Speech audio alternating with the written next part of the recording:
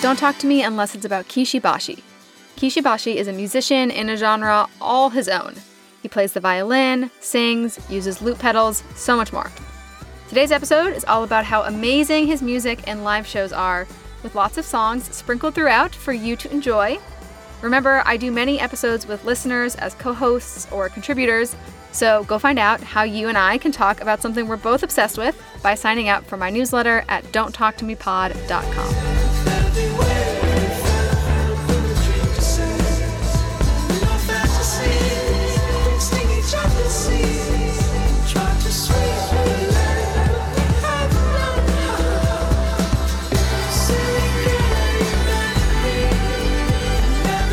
I'm joined today by Kai and Jess.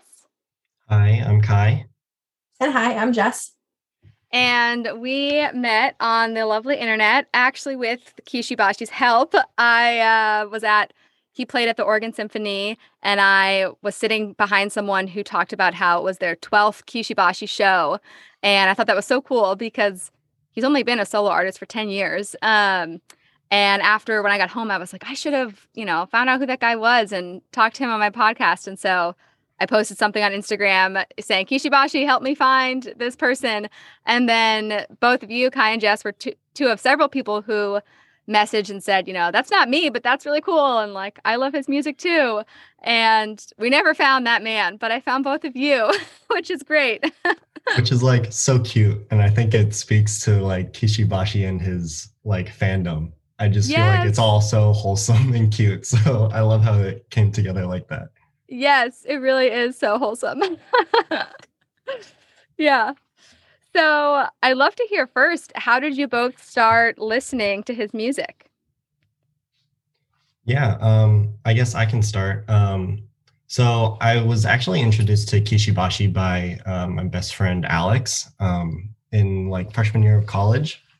He sent me his tiny desk, actually. And that was definitely the big hook that got me into him.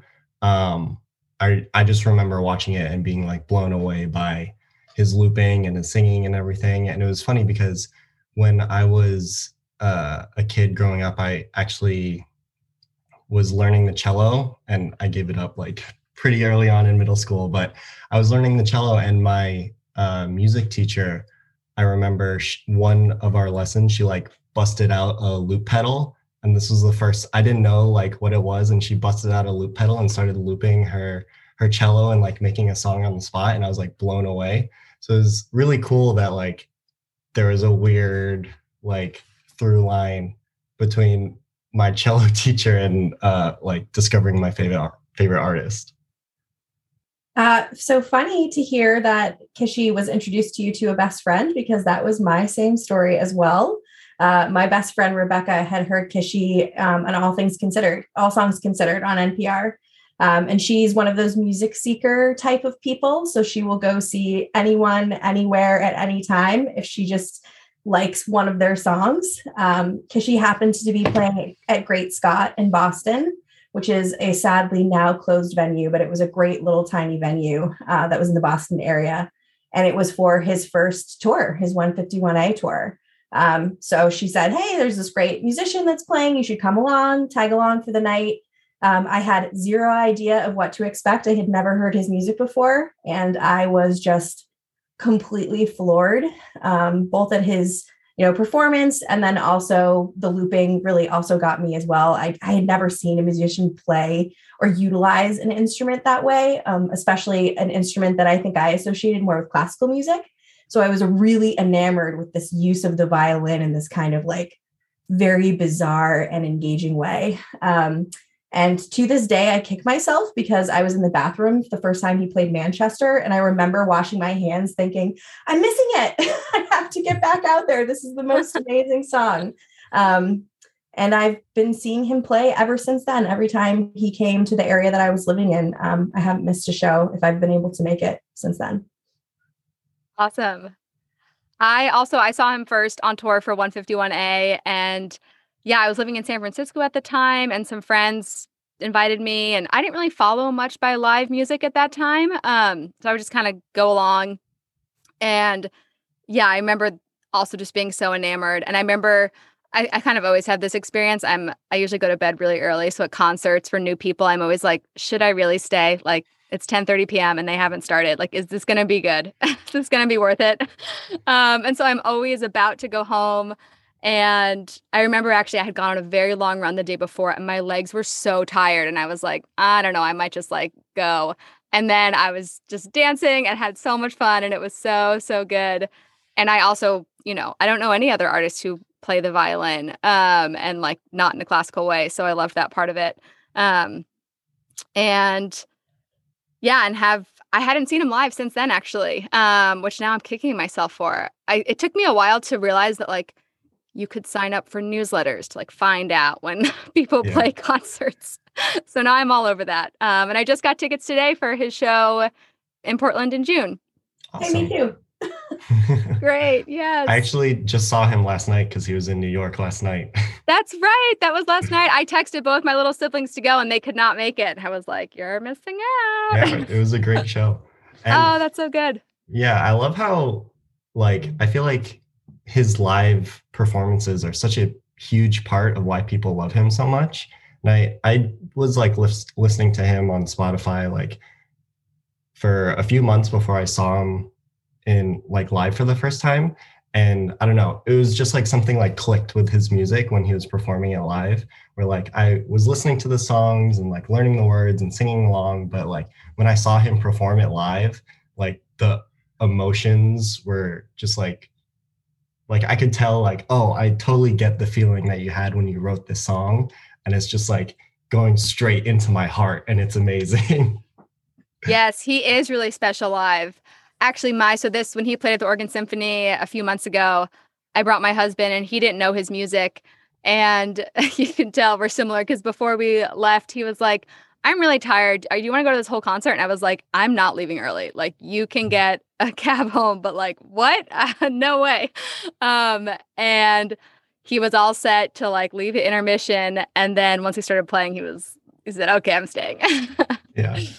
I also feel like you have to stay through a full Kishi show to the end because he normally does an encore.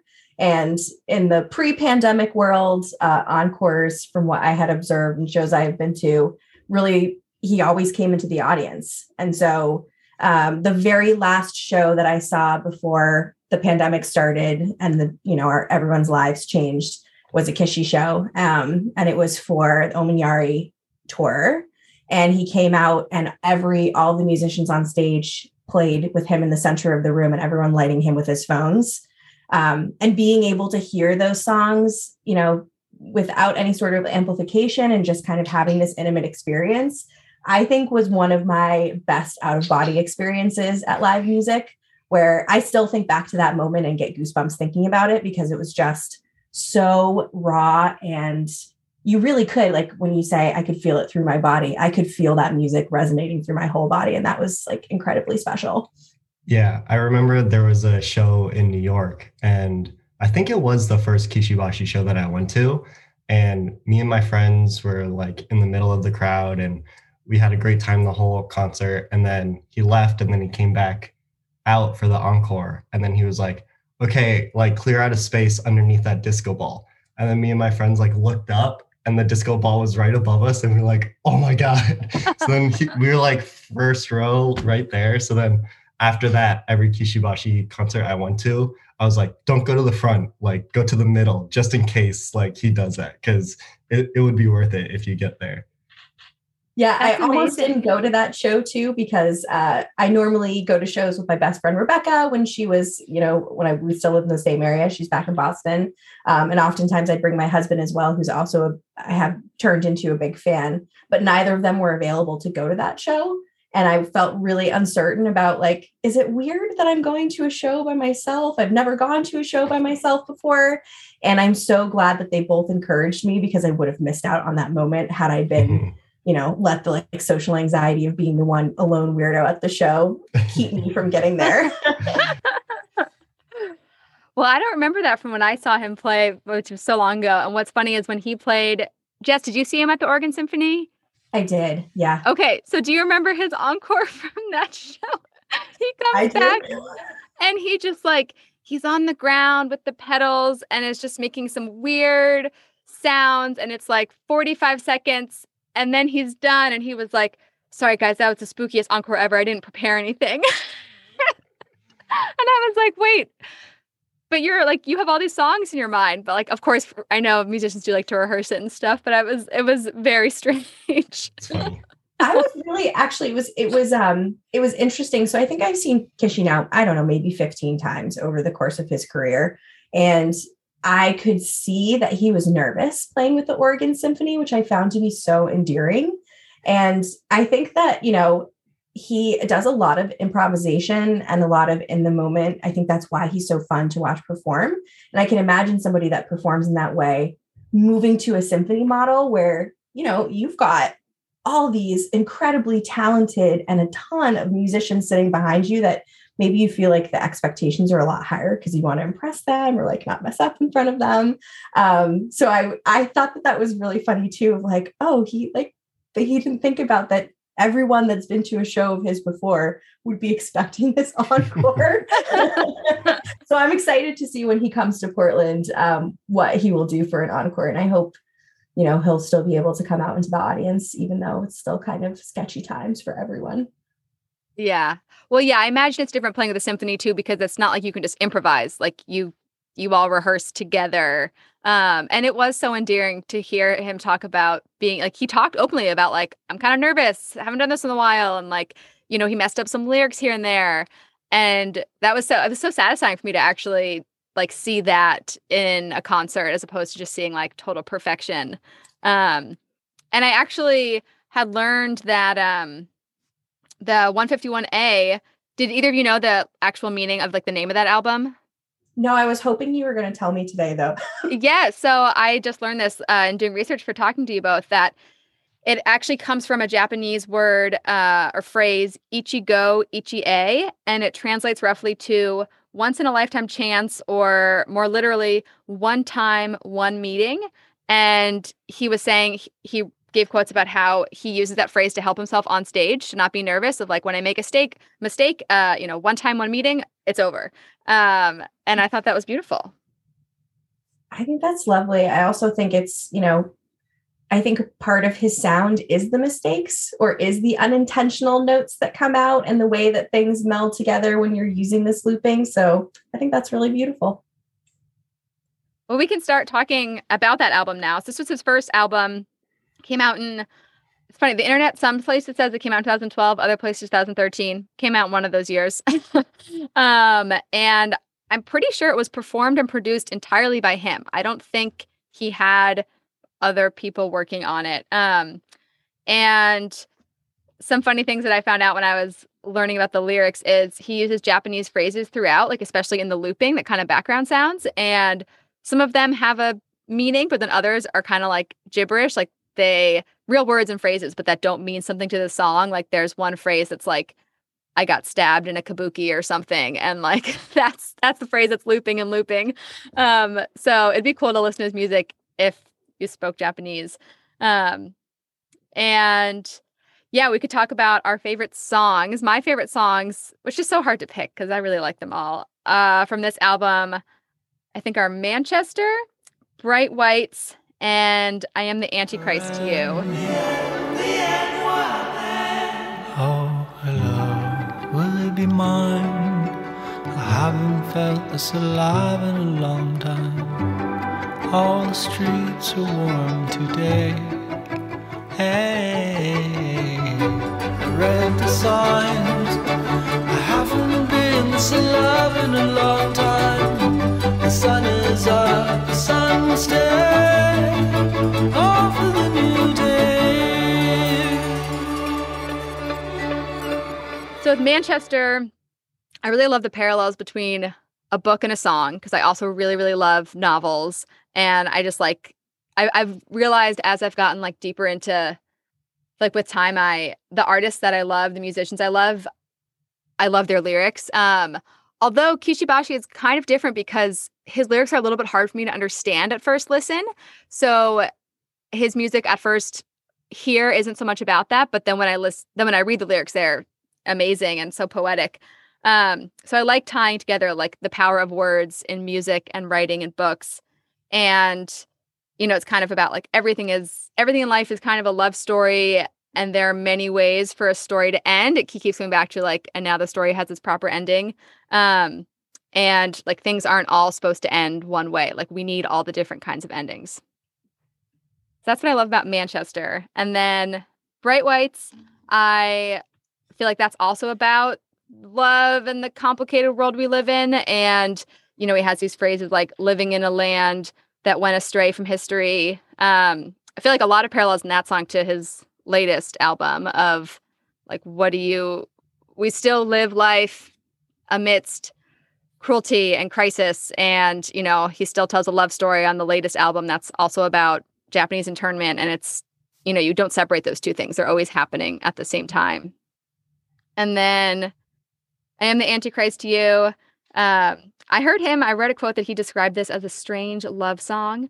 And I was like, I don't know if I really get it. I feel like this song is kind of more about someone falling from their pedestal and like someone else seeing them like they can do no right. But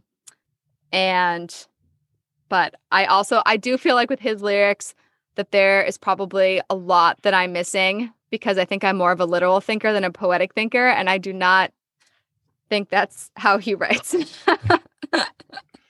Yeah, I agree with like your thoughts about the lyrics where like, especially on the first few listens, I'm not really paying attention to the lyrics as much. And a lot of times with like, when I'm listening to Kishi Bashi, it's just the feelings of the songs. And like, I know the words, but even if I know every word, like I'm not thinking about their meaning. Like they just sound nice to me. And like, like the order and the rhymes like give this great feeling. And one of my favorites definitely is Manchester 2. And I think it's a great example of that because I feel like it starts off very like tender and soft, but once the chorus hits, it gets very like grand. And he has like the lyrics where he's talking about like the streets feel warm and the sun is shining, and you get that feeling. Like you feel like you're walking down the street on a sunny day and like you're in love. And that's what I love about his songs because they emit those feelings so well. Yeah, I love that line. It's something like, I haven't felt this alive in a long time. And I think when you listen to that song, that's how I feel as well. It's funny because Manchester is also one of my favorites. And I feel like it's a song that for him has always come up in shows because it's almost impossible not to love that song because it's so wonderful. I also really like Bright Whites, but I think it's more about my show experience because Bright Whites, oftentimes he'll play it at the end of the show. And then there will be a big confetti canyon burst. And it's like you have this great experience of all this great music and this shared experience with people. And then Bright Whites comes on and the confetti canyon goes. And it's just like this moment of pure bliss that you can share in this crowd environment. So I like that song a lot because it makes me smile every time I hear it. And I always think about the confetti cannon. I hope to see it. Did he have it in New York? I couldn't see like all the way up, but I don't know. There was confetti. I don't know if he had like the trusty cannon though. I'm going to keep my fingers crossed for the Portland show. I also love Atticus in the Desert. I think that is my favorite song off of 151A. I love the imagery and the parallels that he creates like of all this like dry desert scenery and like the love story that and it's I feel like it's kind of an abusive love that's like taking energy from him and sucking him dry. And he has that line where it's like, in the desert, you suck my finger. It wasn't meant to be. It was like water from leather. And he has all these like, I don't know, like dry desert verbiage. And I just love that parallel. But I like listening to it. I wouldn't think that it's about like heartbreak or like necessarily a negative love story because he's like the whistling around and it is kind of like an uplifting song. And I didn't kind of like realize that you could, if you read the lyrics like I did earlier when I was researching for this, it is kind of like abusive and sad and like, oh man, maybe that but like the whole point is we were happy and we tried it and it kind of sucked and didn't work out. He does have a special way of, he doesn't necessarily match the mood of the sound to the lyrics, which I think is, I mean, it's nice as a listener having these kind of upbeat songs. And also I feel like it, nothing in life is like only bad or only good. And so I feel like you get that from his songs that are kind of mixed messages like that. Yeah, I think it also, to me, I see parallel of like finding the good even when there's bad. And I think you can see a lot of that in his songs. Like, even if you're in this really crummy situation, there's some beautiful melody that's resonating underneath that you can choose to listen to or not. So I hear that in his songs as well. Definitely. Any other favorites from 151A?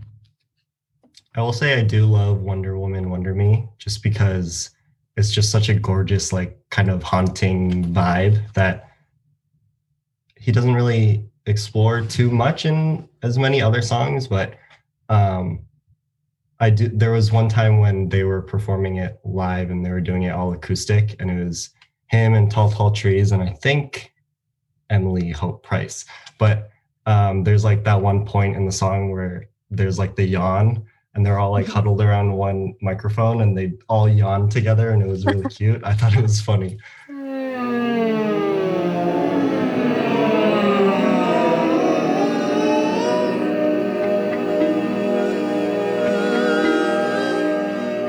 There was kind of a funny story with that song too, because he had like basically like a ask me anything on Instagram or something. And I submitted a question because I always loved the lyric when Pluto was demoted. I felt a sigh of relief. And this is another example of like me not really listening to the lyrics, because I messaged and I was like, what did you mean when you said when Pluto was demoted, I felt a sigh of relief?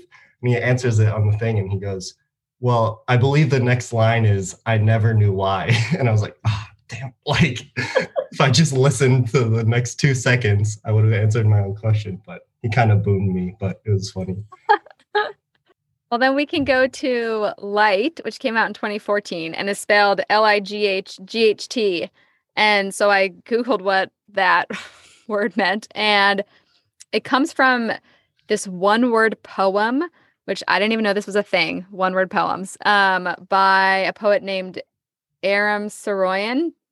And Kishi Bashi said, the poem's blatant assault on literary convention and classical form was attractive to me. And then once I learned that, I was like, oh, that definitely fits with his musical style, that he just kind of, goes outside of genres. I don't even know what genre to call his music. What did either of you describe it as? It's so hard. I'm just like, he's a really awesome violin pop guy. Like, you just need to listen to him. Like when I'm trying to convince other people. Yeah, I don't even have a way to describe it. Like, pop doesn't really describe it and indie doesn't really describe it, but I think there's some of that all in his music.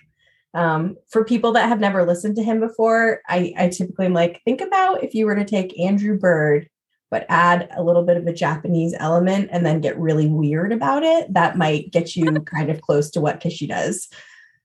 Yeah, it's like violin, but it's cool. Like, no offense to other violins, but but maybe a little offense.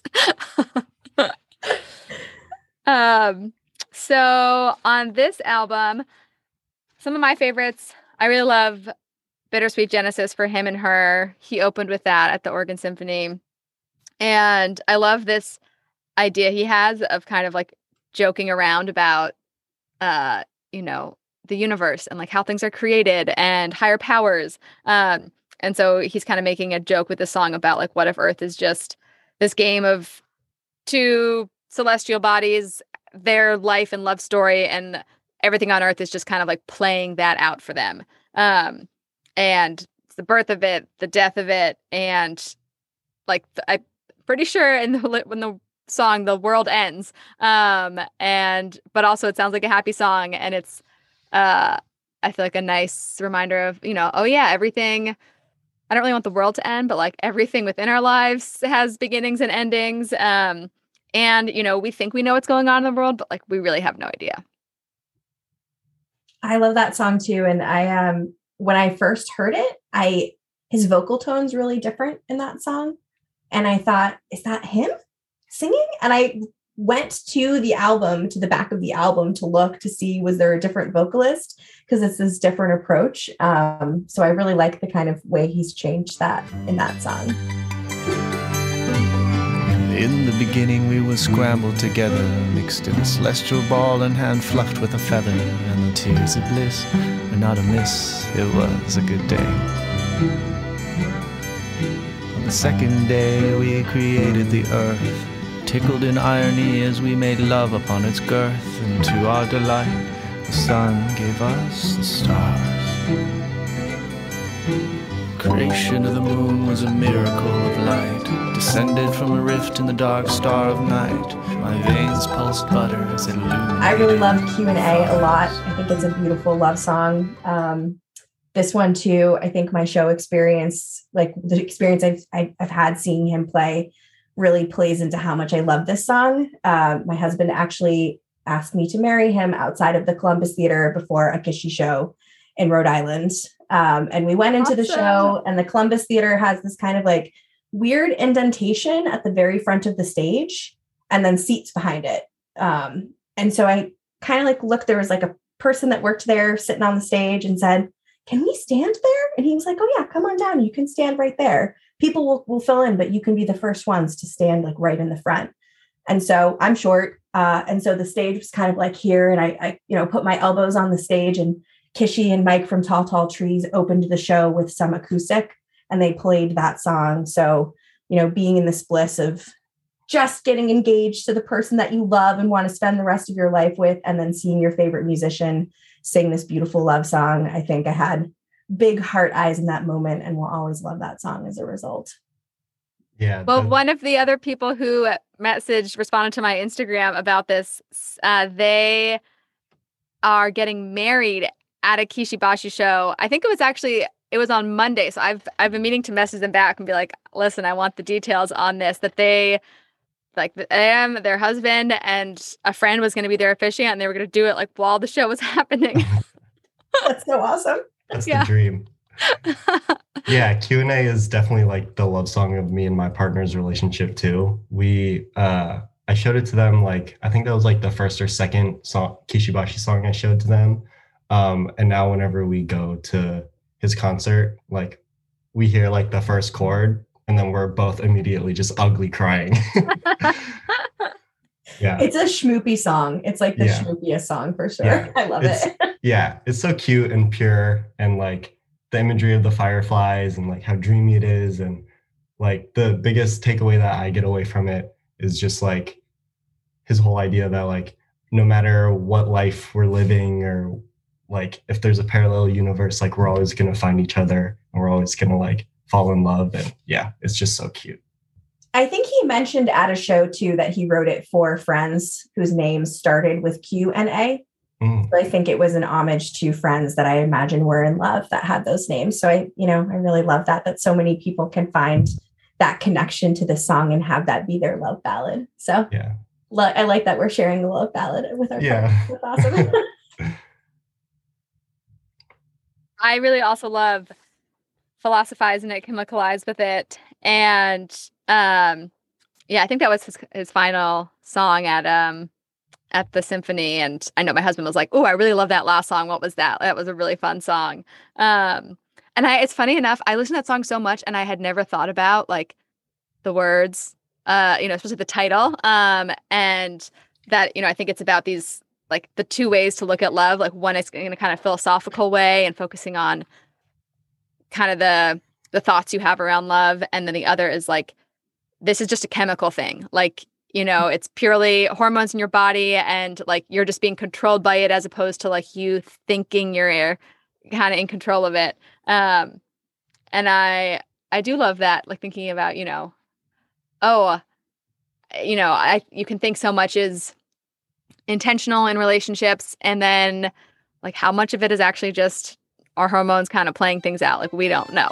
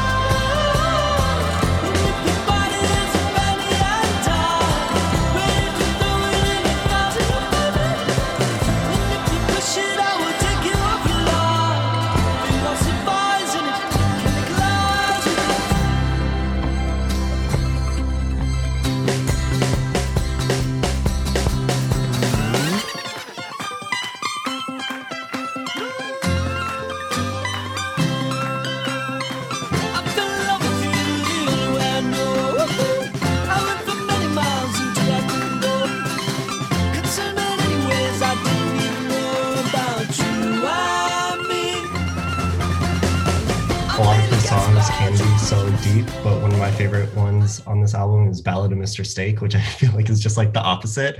Maybe I'm missing the hidden meaning, but I think it's just like a goofy song that's like fun and funny, and it's like perfect to dance to. Yeah, I love that song so much. It's just so fun. And and when he brings out Mr. Steak, and yeah, it's great. Does he? Okay, so I have not seen that song live. Who is Mr. Is it someone in a steak costume? Yeah, it's like the most ridiculous, like cartoonish steak that has just like eyeballs, and there's someone in the suit, and they're like dancing around while they play the song. It's amazing. One of the shows where Mr. Steak made an appearance, it was the person who was working the merch booth. Yeah. And so I was chatting with them, and they're like, you'll see me on stage later, but you won't actually see me because I'll be in a steak costume.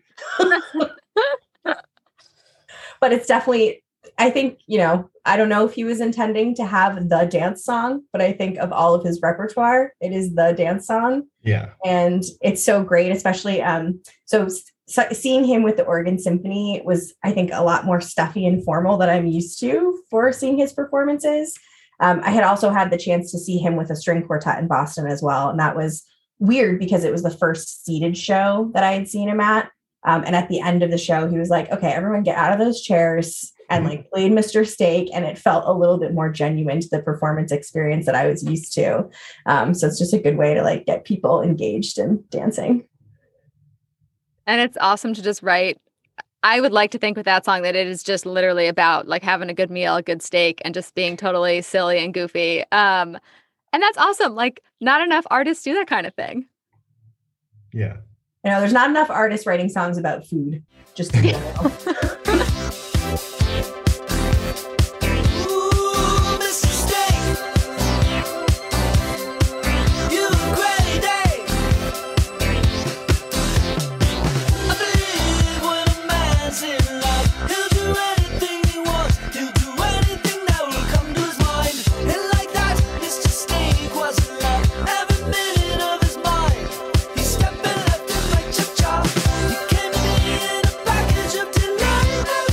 I also really like In Fantasia, even though I think it's kind of the opposite of the love song. In Fantasia to me feels like a breakup song. And there is a really great music video for it. And the music video very much feels like a breakup music video as well. But I think it has Manchester vibes to me, where it really is like a storytelling song, and you kind of feel the story as you progress through the song. But whereas Manchester, I leave feeling uplifted every time I listen to In Fantasia. I feel a little depressed. But I think that maybe was the intent, because I really do see that as like, that was the end of a relationship kind of song. I really love Ha Ha Ha Part 1 and Part 2, which is also just like awesome to name your songs that. Yeah. And it seems like it's about some kind of on and off relationship, on and off emotions. It's going back and forth, but then also kind of like making fun of that experience instead of having it be all heavy. This is so hard. Like, look at us being idiots going back and forth again. Yeah. I especially love Part 2 because the like all the synths and like laser sounds and everything is so awesome. And especially like the progression from 151A to Light or Light. I don't know how you're supposed to. I always say like Light. But like, I feel like he's very experimental in all of his stuff, and I just loved how it progressed from 151A to the second album, and especially in Ha Ha Ha Part 2, and just how epic it feels and how different it feels from a lot of his other songs. I really love it. He does do a really good job of looking at all 4 of his albums. They always have a very distinct, this is Kishi Bashi's sound, but they feel different enough that it doesn't feel like he's just remaking the same kind of thing. Mm-hmm.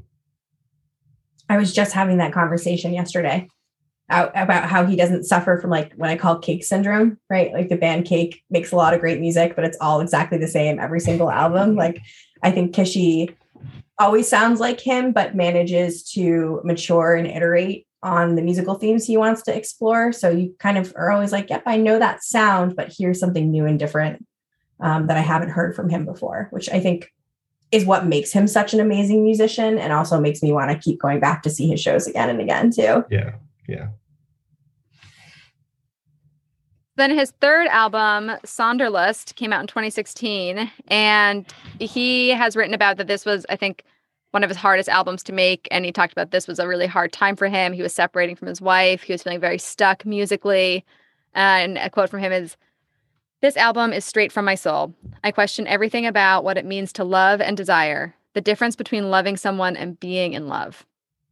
And the word Sonder, I don't know how you pronounce it. Have either of you heard that word before? Only when, because he did like a little speech about the meaning of Sonderlust.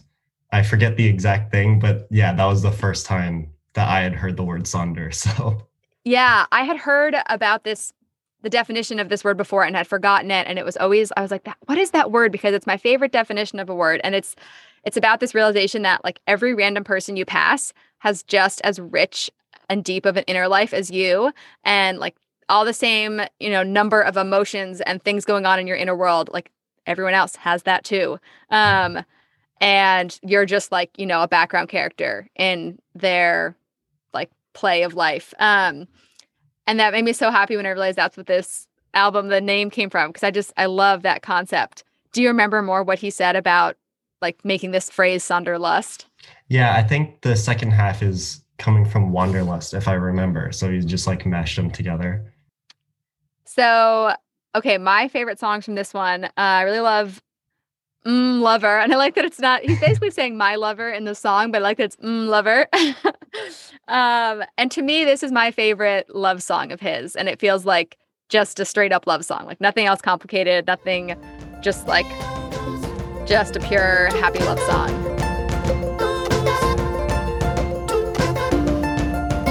Did you mean to misinterpret images of our innocence and vestiges of virtue? Would you feel pity for the masses who were adding and subtracting with scandals that we made together?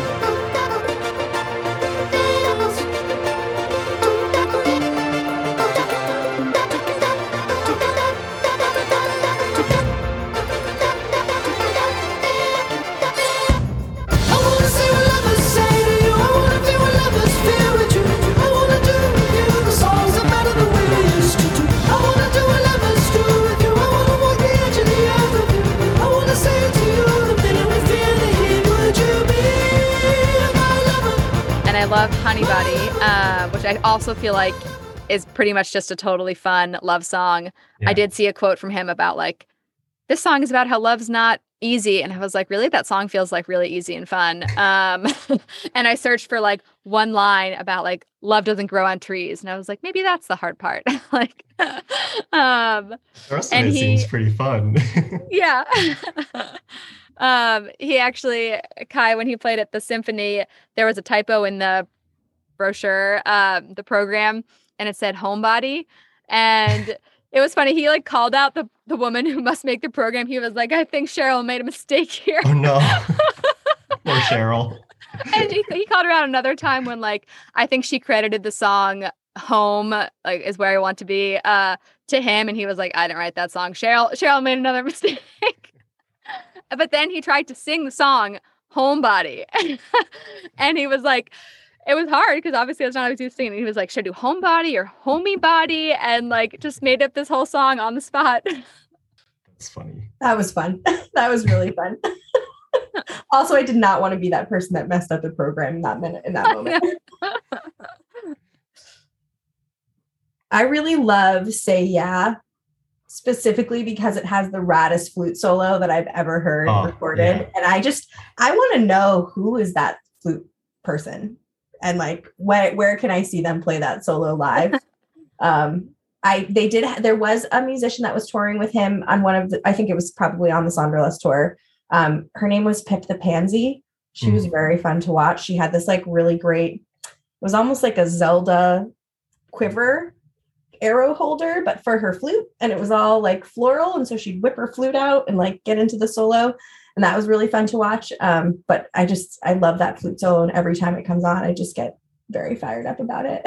Yeah, me too. It's like the hypest flute solo of all time. It's so great. And 100%. I remember the first time I saw him. I can't remember if it was the Sonderlust tour or maybe one right before or something, but I remember they played that song, and it's also one of my favorites on Sonderlust. And I remember like the song got to the point right before the flute solo, and I was like, "Oh, there's going to be a flute solo, but I don't see anybody with a flute."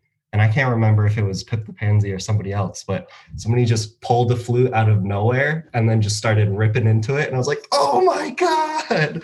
Like it was the greatest moment of my life. It must have been that same person. I think that so. was the moment where I was like, I want to play the flute if I get to carry it around in a quiver on my back. Awesome. Yeah. I also really like Can't Let Go, Juno, even though it's so sad. I think I had, kind of heard the intention behind this album too. And you can feel that when you look into the lyrics, and you can really feel it when you listen to this song. To me, this seems like competing love stories. Like, do I stay with this person who I've been with for a really long time and I have this history with, or, do I kind of fan this flame with this other person who's maybe exciting and new and, that kind of lust feeling? I feel like two competing love stories when I hear this song. Yeah, I saw a quote from him that he, at least this is probably from the time of when the album was coming out, that he found that song really hard to play live, that it was like his most emotional and heartbreaking song. And I recall him playing it with the Organ Symphony. And I think he even said, like, still to this day, it was hard for him to play live, which says a lot that you're willing to, dig up all of your personal relationship history in music. Because I think, I'm someone that sings, and like, if I'm upset, it's hard for me to even get anything out because more comes out when you're emoting musically. So I can imagine how difficult it is playing that and kind of reliving those experiences every time you play that song, and then choosing to willingly do that because you're writing your own set list. So you could always just drop that one off if you really wanted to. Mm-hmm. Yeah. Kai, what are some of your favorites from this album? I think my two favorites are also Say Yeah and Honey Body. Those were my two. And I think My Lover also is my third favorite. So I think we already covered it. But yeah, I do really like My Lover too. And yeah, I think I'm going to start pronouncing it Lover like you, because My Lover is a little too close to My Lady. So, but yeah, I just think that this album in general is just so other than Can't Let Go, Juno. It feels more like dancey and like there's more like uplifting bops on it. Maybe I'm just only listening to Honey Body on repeat, but it does feel like a little bit more poppy and dancey than some of the others. Which is interesting that it came out at a time that was hard in his life. And I've heard other artists describe how their albums, a lot of times the sound doesn't match like what was going on in their life at the time, that it can actually come out the opposite way of the experience you were going through.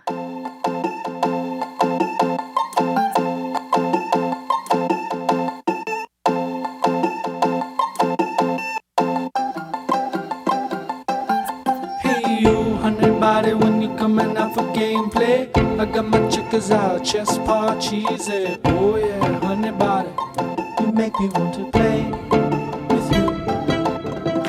And if you wanna bring your dice, that'd be real nice. Six-sided dodecahedron, it doesn't matter. Oh yeah, honey body, you make me want to stay with you. Oh honey body, what you doing Sunday? Maybe sipping the Coca-Cola.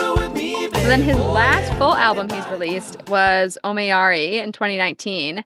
And this is the album that goes along with his film, which I'm assuming was supposed to come out a lot earlier than now. But with COVID, I imagine things got very delayed. So that film is coming out. I think it's coming out publicly April 1st. So I'm really excited to see that. And a quote from Kishi on this was, "I didn't want this project to be about history, but rather the importance of history and the lessons we can learn. I gravitated toward themes of empathy, compassion, and understanding as a way to overcome fear and intolerance. but I had trouble finding an English title for the piece. Omayari is a Japanese word. It doesn't necessarily translate as empathy, but it refers to the idea of creating compassion towards other people by thinking about them. And he played a lot of film at the symphony. Were those pieces Omayari or like the film, or was that separate? Do you know? Yeah, so I think my interpretation is that Omayari was kind of I'm going to explore this. And then I know that the film, so I was a Kickstarter backer from the film. So I've kind of been following the film's journey for a long time. He went to different sites where people were incarcerated, like Japanese internment sites across the country, and played. And so a lot of the film is the exploration of this part of American history, but then also footage of him improvising or playing music at these sites. So there was some songs that he played with the symphony that were from the album, but then there was also a lot of, more instrumental lyricless music that I think probably will show up in the film. So some of the film that we saw will be in this bigger film that's coming out. That's my guess. Yeah. I think so, because it seemed like it was a lot of historical footage that really related back to Japanese internment. And I know that that's the basis of the film, is to talk about that and explore that history. And then also, I think, for him being somebody whose parents immigrated from Japan, kind of exploring that history that he maybe wasn't directly related to, but still has this kind of thread to within his family history. Mm-hmm. Yeah, I love this album. And I think it's amazing what he's doing with both the album and with this movie. I'm half Japanese, and my mom came to the US in the 70s or 80s. And growing up in the American education system, I didn't really learn that much about Japanese American relocation during World War II, but I did have an internship at the Smithsonian Museum of American History, and I was helping out with an upcoming exhibit about this period of time and Executive Order 9066 and all that sort of stuff. And it was really moving, and I learned a lot about, even though I guess kind of similar, but even though my family isn't directly impacted by it, it's crazy to learn about what sort of stuff happened to these American citizens just because of the fact that they were Japanese, and they were all throughout the West Coast were relocated to all these camps. And yeah, it was really insane learning about all of that. And then I think within a year or two after that internship ended, then he announced this album. So it was just a lot of feels going on when I first heard this album, especially just I'm really excited to see the movie, because what I gather is he's going to talk a lot about his own feelings with being Japanese and American, and what that means and what that has meant throughout history. And I kind of have those same thoughts, and I'm kind of looking to him for guidance on some of that. And it's a little complicated because I'm half, so my dad is American and my mom's Japanese. So it's even more distilled, and it's some days how much of the Japanese culture are you supposed to claim, or can you claim, and how that's complicated throughout history is just a really interesting subject, and it just hits close to home. So I know I'm just going to be crying for the entire movie when it comes out, and I can't wait. Did he play any clips of the film at the concert you went to? I'm guessing this was a specific to the symphony thing, because it was we were all seated, kind of that environment. Yeah, no, he didn't play any clips in the concert last night. Yeah. It was really interesting to hear him. He, connected, he had these kind of little chapters he was showing of kind of going through, here's what happened first and then what happened next. And then, and then they let people take this quiz to prove that they were loyal. And then they did this and that. And then he would connect it to and then I wrote a song about, he talked about the Summer of 42, which I really love that song, and how Yeah. it's just a pure love song. And he thought about, a soldier, a man who would have been in this camp, fell in love with a woman and then was enlisted in the army and never met them again. And how they're, again, like kind of, I think this is what I was talking about with Bright Whites, that, there was horrific things were going on and people were like still falling in love. And it was kind of haunting he has a lot of footage from the internment camps, and you'll see footage of like people just like smiling and laughing on an ice skating rink. And you're like, wow, if I had no context for this, like I would have no idea where they were. And how is it that, humans can be going through can go through such pain and still find happiness. So I'm really looking forward to seeing what he does with, I don't know if it's going to be an hour, a 90-minute, like with the whole thing, how he tells that whole story. Yeah. And on top of that, like it's the weird like contrast of like all these terrible things that are happening in these concentration camps, but it's in like gorgeous locations in like Montana and Utah, and like the backdrops are these like amazing mountains and everything. And within the camps, a lot of the Japanese Americans were like getting together to like do things. So that's like the album art is all these carved birds. So there was a guy in the camp who was like hand carving birds from wood and then painting them. And I think he had like a couple of those Audubon bird guides. So he was doing those and working at the Smithsonian. I saw a few of these birds, and it was crazy when I saw the album art, because I was like, oh, I think I saw those. Like, it's so cool. So it's an example of like just great like human resilience. And I think a lot of like what his music, like we were talking about before, like finding the beauty in even the tough times. And there's great examples of that throughout this whole experience. And I think Summer of 42 is a great example of like what that could be, as well as the birds. And there were like art schools, and there's gorgeous like watercolor paintings that came out of these camps. Yeah. I love knowing that about the album cover, because I didn't know what the birds were for. Yeah, it was just people trying to pass the time, and they're like locked away and can't do anything, but they still found a way to like express themselves in super creative and really beautiful ways. I also, from what I understand too, like there was communities that were formed there in this terrible adverse conditions that was cold, and, you're not getting the resources that you necessarily need. I think something I learned at his last concert with the Oregon Symphony was the role that the city of Portland had to play, where people were kept in horse stables before they were moved to these camps. Like, citizens of Portland were put in horse stables because of their ethnicity. I can't imagine somebody coming to my home being like, sorry, you got to go because you're wearing polka dots. And so see ya, you're going to get moved to this place you've never been and like basically live in a barrack.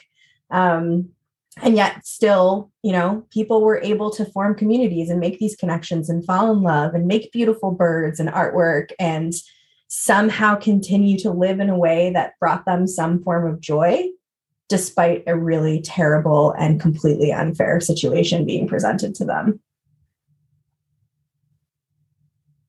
I think this album has not a single bad song.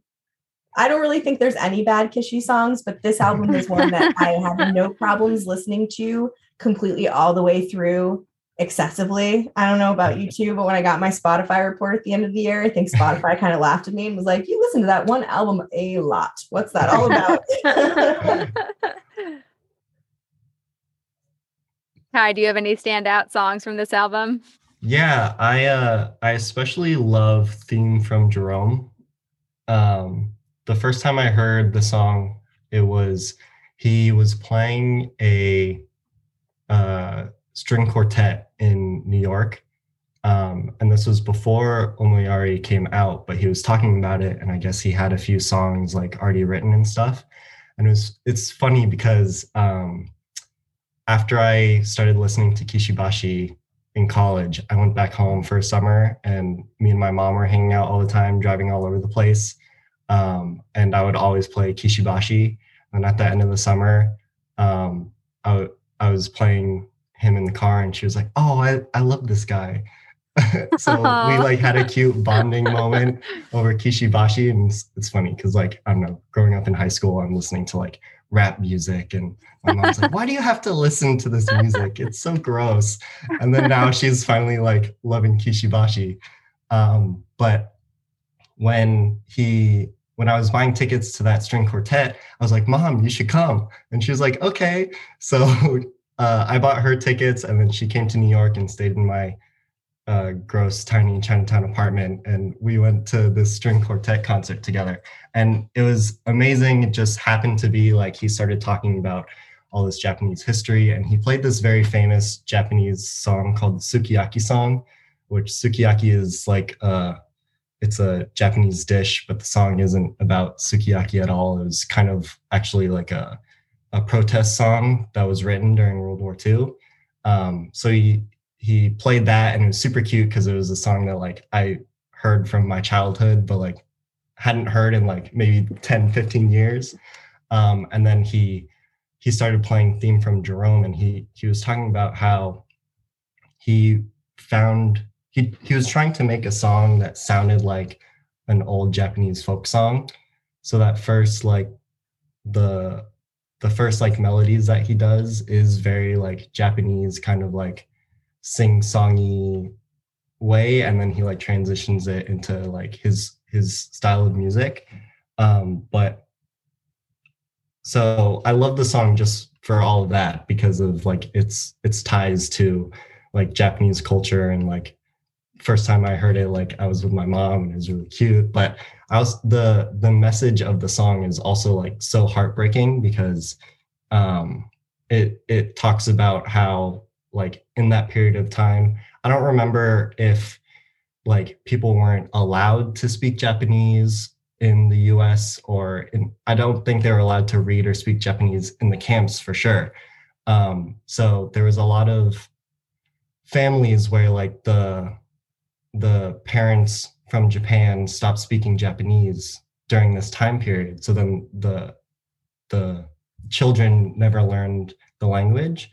And, you know, like my mom is very separated from World War II, came like decades after, but I grew up and I'd never learned Japanese either. So I kind of had this like weird connection, and it just makes me think about like the assimilation into American culture and the way the US treats its immigrants sometimes, and like how immigrants aren't always encouraged to embrace their culture, and sometimes more forcefully than not, they're like encouraged to assimilate into American culture. So that loss of language that he sings about in Theme from Jerome just like hits really hard for me. And I think like one of the last, and the way he like interweaves Japanese into it too. He's like singing the song, then he weaves some Japanese into it, and then he finishes it in English. And I think the last verse is like talking about this girl who fell in love, and it's kind of assumed that like they start a family, and then she's like singing this song to her sons as they're falling asleep, but they don't know what it means because it's in Japanese and it's the forgotten words from Japan.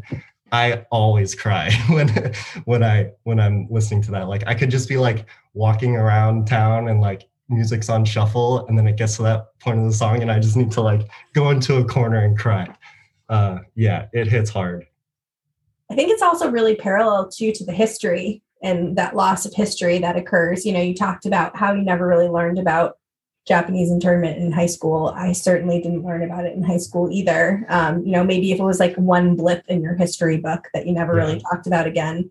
And so I started getting a little bit more information when I learned about his film. And I think this is a really great example. And there's so many other examples throughout American history where there's just these terrible people have been treated terribly. And like politicians have made these terrible decisions, and, you know, citizens have backed it because for whatever reason in the moment, they felt like it was the right thing to do. And it's so easy to let that be lost if we don't surface that information and tell people about what happened and try to learn from the mistakes instead of repeating them, as we move forward as a society. And so I think that I hear that there too, not just the language, but also the history of, what happened to this group of people and why we need to continue to talk about it and memorialize it and do what we can to be better the next time around.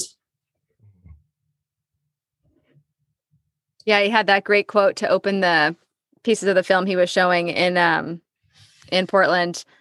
And I don't think it was a quote by him. I forget who said it though, but history doesn't repeat itself. It rhymes. Well, so I wanted to finish by asking you both, if you could ask Kishi Bashi questions, what would you want to know about him or his music? Or maybe you also want some more about that Pluto answer. It will never be solved.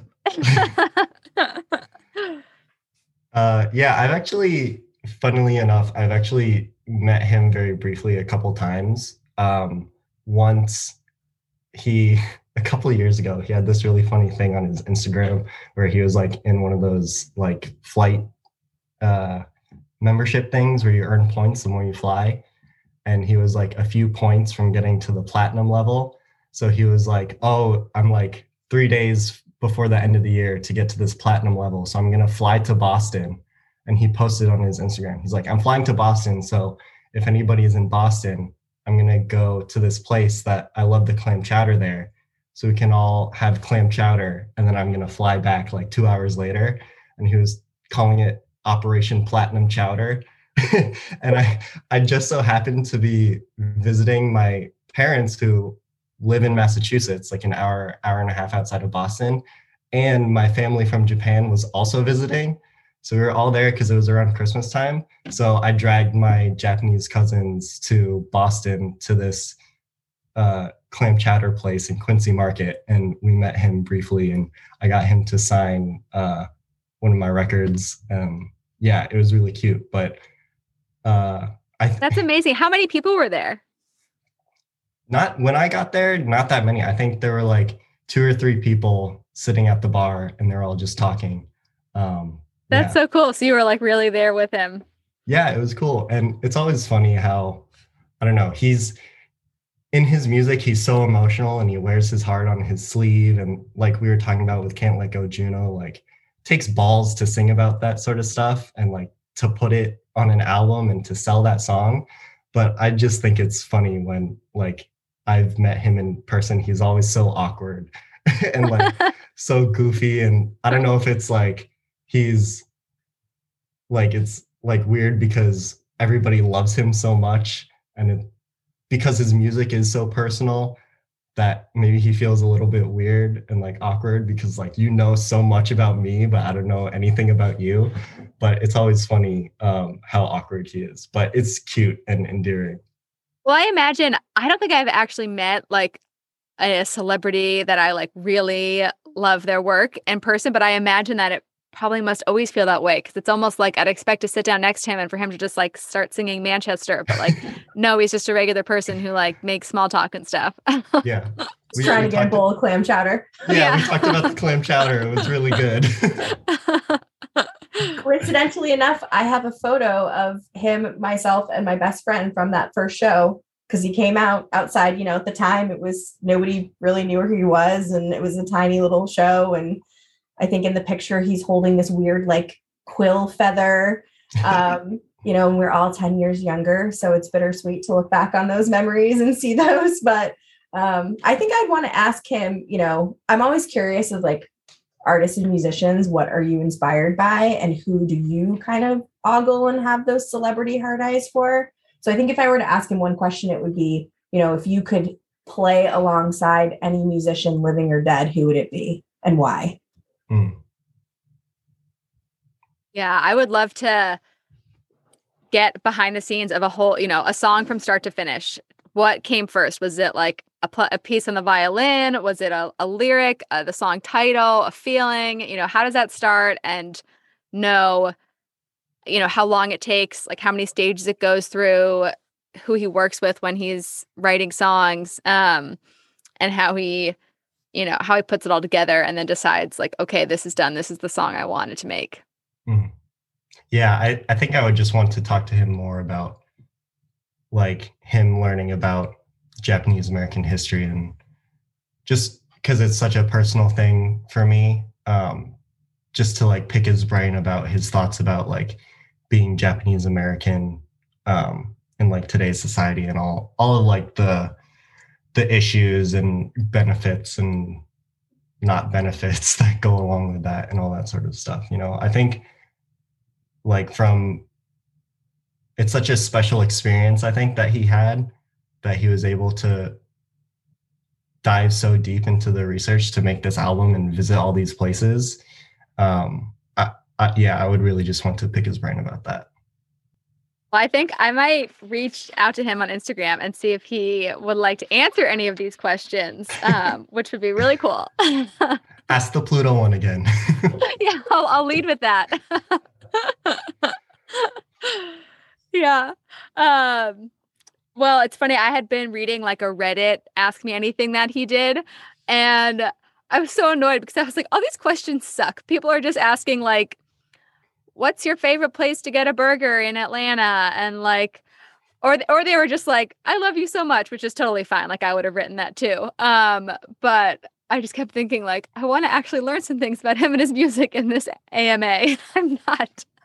I would also love to hear like how him and Tall Tall Trees met, because their relationship is so cute, and it's like the peak bromance that we should all strive for. Yeah. So, okay. I yeah. don't think I know. I'm going to look up this group because I don't know them. And so did they used to play together? Tell me more about their bromance. They're very cute, first and foremost. That's So the cute. biggest thing that you should know. But Tall Tall Trees, I think his name is Mike, right? Yeah, Mike Savino, I think is what his name is. It seems like it's a band, but it's really just one guy with a banjo. Yeah, an amazing banjo, by the way. Yeah. And an even more amazing beard. He's when he came out last night, his beard was as good as ever, but his hair was super long. So we were just screaming, it's like, Banjo Jesus! He's awesome. But yeah, he has played, I'm sure he's known Kishi Bashi for like years and years and years. And oftentimes he tours with him, sometimes he opens with him, but I think every Kishi Bashi concert that I've been to, he's at least been in the band playing with him.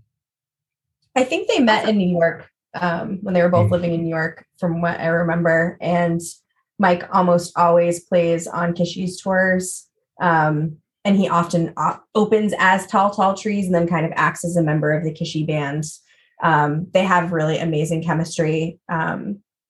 Seeing them play Atticus in the Desert is really fun because Mike's banjo lights up from behind and he also uses it as a percussion instrument. It's like this whole wonderful thing that's wonderful to watch. And I've become a Tall Tall Trees fan person because of watching him at the shows, and Tall Tall Trees is also a really great band, and I think has one of my favorite albums of all time. And it's really cool to see how they influence each other, because I think Tall Tall Trees' last two albums, I can hear the collaboration of Kishi and Mike together in that music. And so it's really cool to see how Mike's music has evolved through this partnership of playing with Kishi. And they do have a really adorable bromance that's just so awesome to watch on stage. And I think Mike is worth seeing if he ever comes, around for Tall Tall Trees. I would recommend anybody listening to check him out too. Yeah. And I don't know. I think their bromance is just another like cute feather in Kishi Bashi's cap. Like there's just so much going around him that's like so cute, so wholesome, so pure. And like even going to concerts, me and my partner went to like the first quote unquote post-COVID concert a month or two ago, and it was just an awful experience. Like it was way too crowded. People were like pushing around. And then last night we went and it was amazing. And like whenever we go to a Kishi Bashi concert, it always just feels like we're all best friends, crying together, like laughing together, singing along together. So I think the like community that he's formed is amazing. And it's funny, my partner for Christmas right before COVID, so I guess it was Christmas 2019, they surprised me with, as my Christmas present, they surprised me with a trip to Amsterdam. They're like, once I got home from work, they were like, okay, you need to pack and we're going to go to the airport. And I didn't know where we were going. And then once we got to the airport, we checked in and it was Amsterdam. And I was like, oh my God, that's crazy. And then once we got to the gate, they were like, we're going to Amsterdam, but there's a reason we're going to Amsterdam. And they handed me an envelope, and the envelope was 2 Kishi Bashi ticket concerts for the concert in Amsterdam. And it was just like, it was the most insane, like euphoric experience of my life. And it was, the reason I bring it up was because it was so amazing that even over there in Amsterdam, we still had that same feeling where like we all knew each other. Maybe like the rude Americans were singing a little bit too loud and a little bit off key, but I like that whole feeling felt no matter where we were, you know. That story is amazing.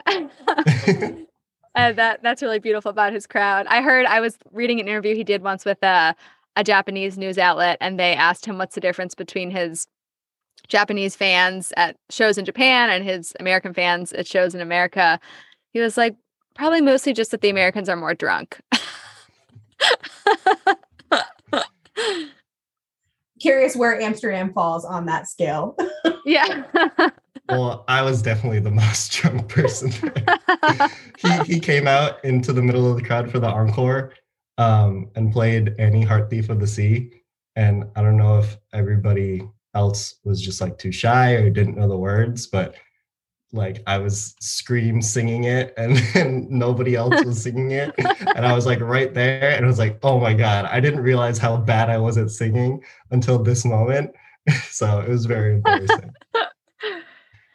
Well, okay, I think my final question is going to be, I recently went to a concert for a singer named Maud Latour. She's a female singer in New York City. She's really incredible. And also the fans were so wholesome. This was the night before the mask mandate was being lifted, and everyone kept their mask on like tight all night, no matter what. I was like, oh my God, look at this proper little group.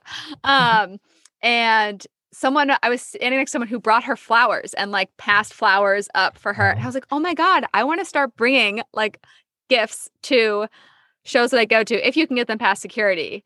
And then It got me thinking, what would be like if you could bring something to Kishi Bashi to like pass him up on stage? What would you bring? Oh, that's a really tough question. My first thought was like a steak, but then I was like, that's kind of gross. Raw steak.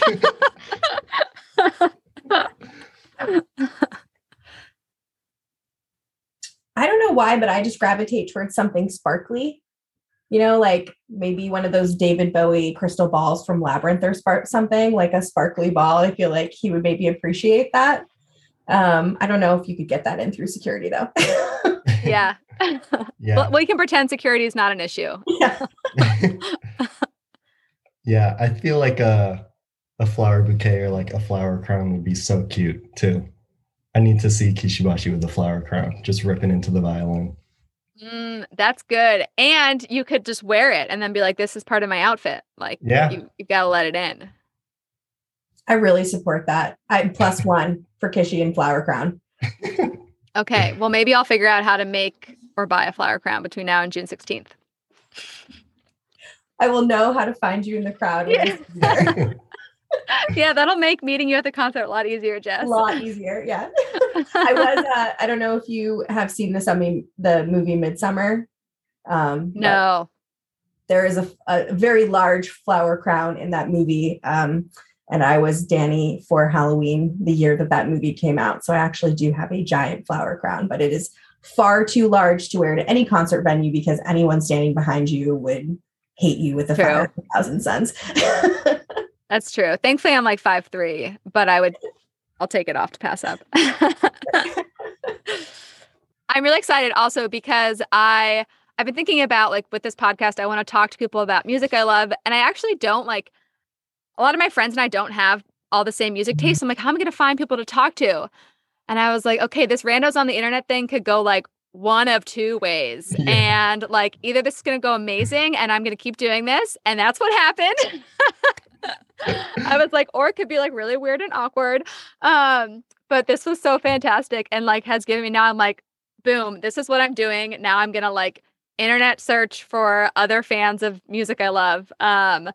Hopefully everyone else lives up to both of your, premiere debuts. I know it'll be pretty tough. It will. You have to go to the shows, and if the crowds at the shows are nice and cool and you feel like you're singing along with your best friends, then you're probably good to reach out to those people on the internet. Yeah. Yeah, you have to count the flower crowns in the crowd. Yeah. Yeah, I'm going to look for the people carrying like weird ass gifts to bring to the stage. Well, thanks guys. Yeah. See you out there in the world sometime. All right. Bye, everybody. Thank you. Bye. Bye.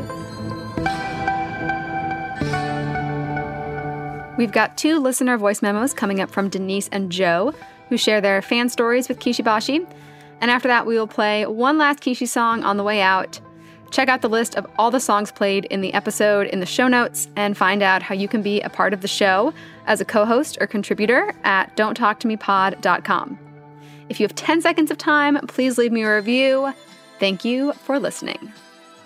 I remember the first time I saw Kishi Bashi opening for Sandre Lerca at the Doug Fir Lounge. I remember coming down the stairs in the middle of his set thinking, wow, this guy is something special.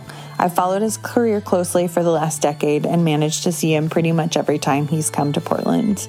The best part about him is that he has recreated his music every time I've seen him, and it seems like he is completely authentic when he is up on stage. I really delight in every moment of the experience. Thank you, Kishi, for a decade of memories.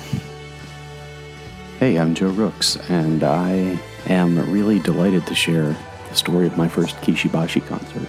In 2017, a friend of mine called me up one night and said, Joe, I saw this amazing show in Durham last night. You absolutely have to go if you can. He's going to be in Richmond tonight. And because I trust this friend's judgment so much, I bought a ticket on the spot and got in the car and drove up to Richmond, which was a few hours away from where I lived at the time. It was the first time I'd ever been to anything alone. I got to the concert venue, and it was the Broadberry in Richmond, and the opener was Tall, Tall Trees, and I noticed that the guy I was there to see was actually playing with the band that was opening for him. I thought that was pretty cool. Then before he got onto his normal show, he did a very rough preview of a documentary film he had recently started working on at the time, which became the film that just premiered at South by Southwest. I haven't seen it yet, but I'm very excited to, and I'm very excited to share it with other people. It's been really cool to watch that come together over the years through watching all of Kishi Bashi's Instagram stories and things like that, and I'm really looking forward to sharing that with everybody in my life. And then he got on with the show, did an absolutely crazy performance. I've never seen anything like it. I've never seen somebody use a violin that way. I've never seen somebody embrace the kind of silliness on stage that he did. I was in the middle of a hard time in my life, and I really needed that sort of lightheartedness to teach me how to laugh and smile, to remind me to look for that kind of beauty. I had actually never even listened to one of his songs before I went to this show, so I had no idea what I was getting into. It was a completely new experience for me. And then at the end of the concert, for the encore, he decided to bring his guitar down onto the floor, and everybody in the audience gathered around him, and he did a full acoustic set with all of us singing along with him. It was really beautiful, and I think it was really the moment that made me a fan of his, seeing the way that he engaged with his community and cared so much about creating a fun experience.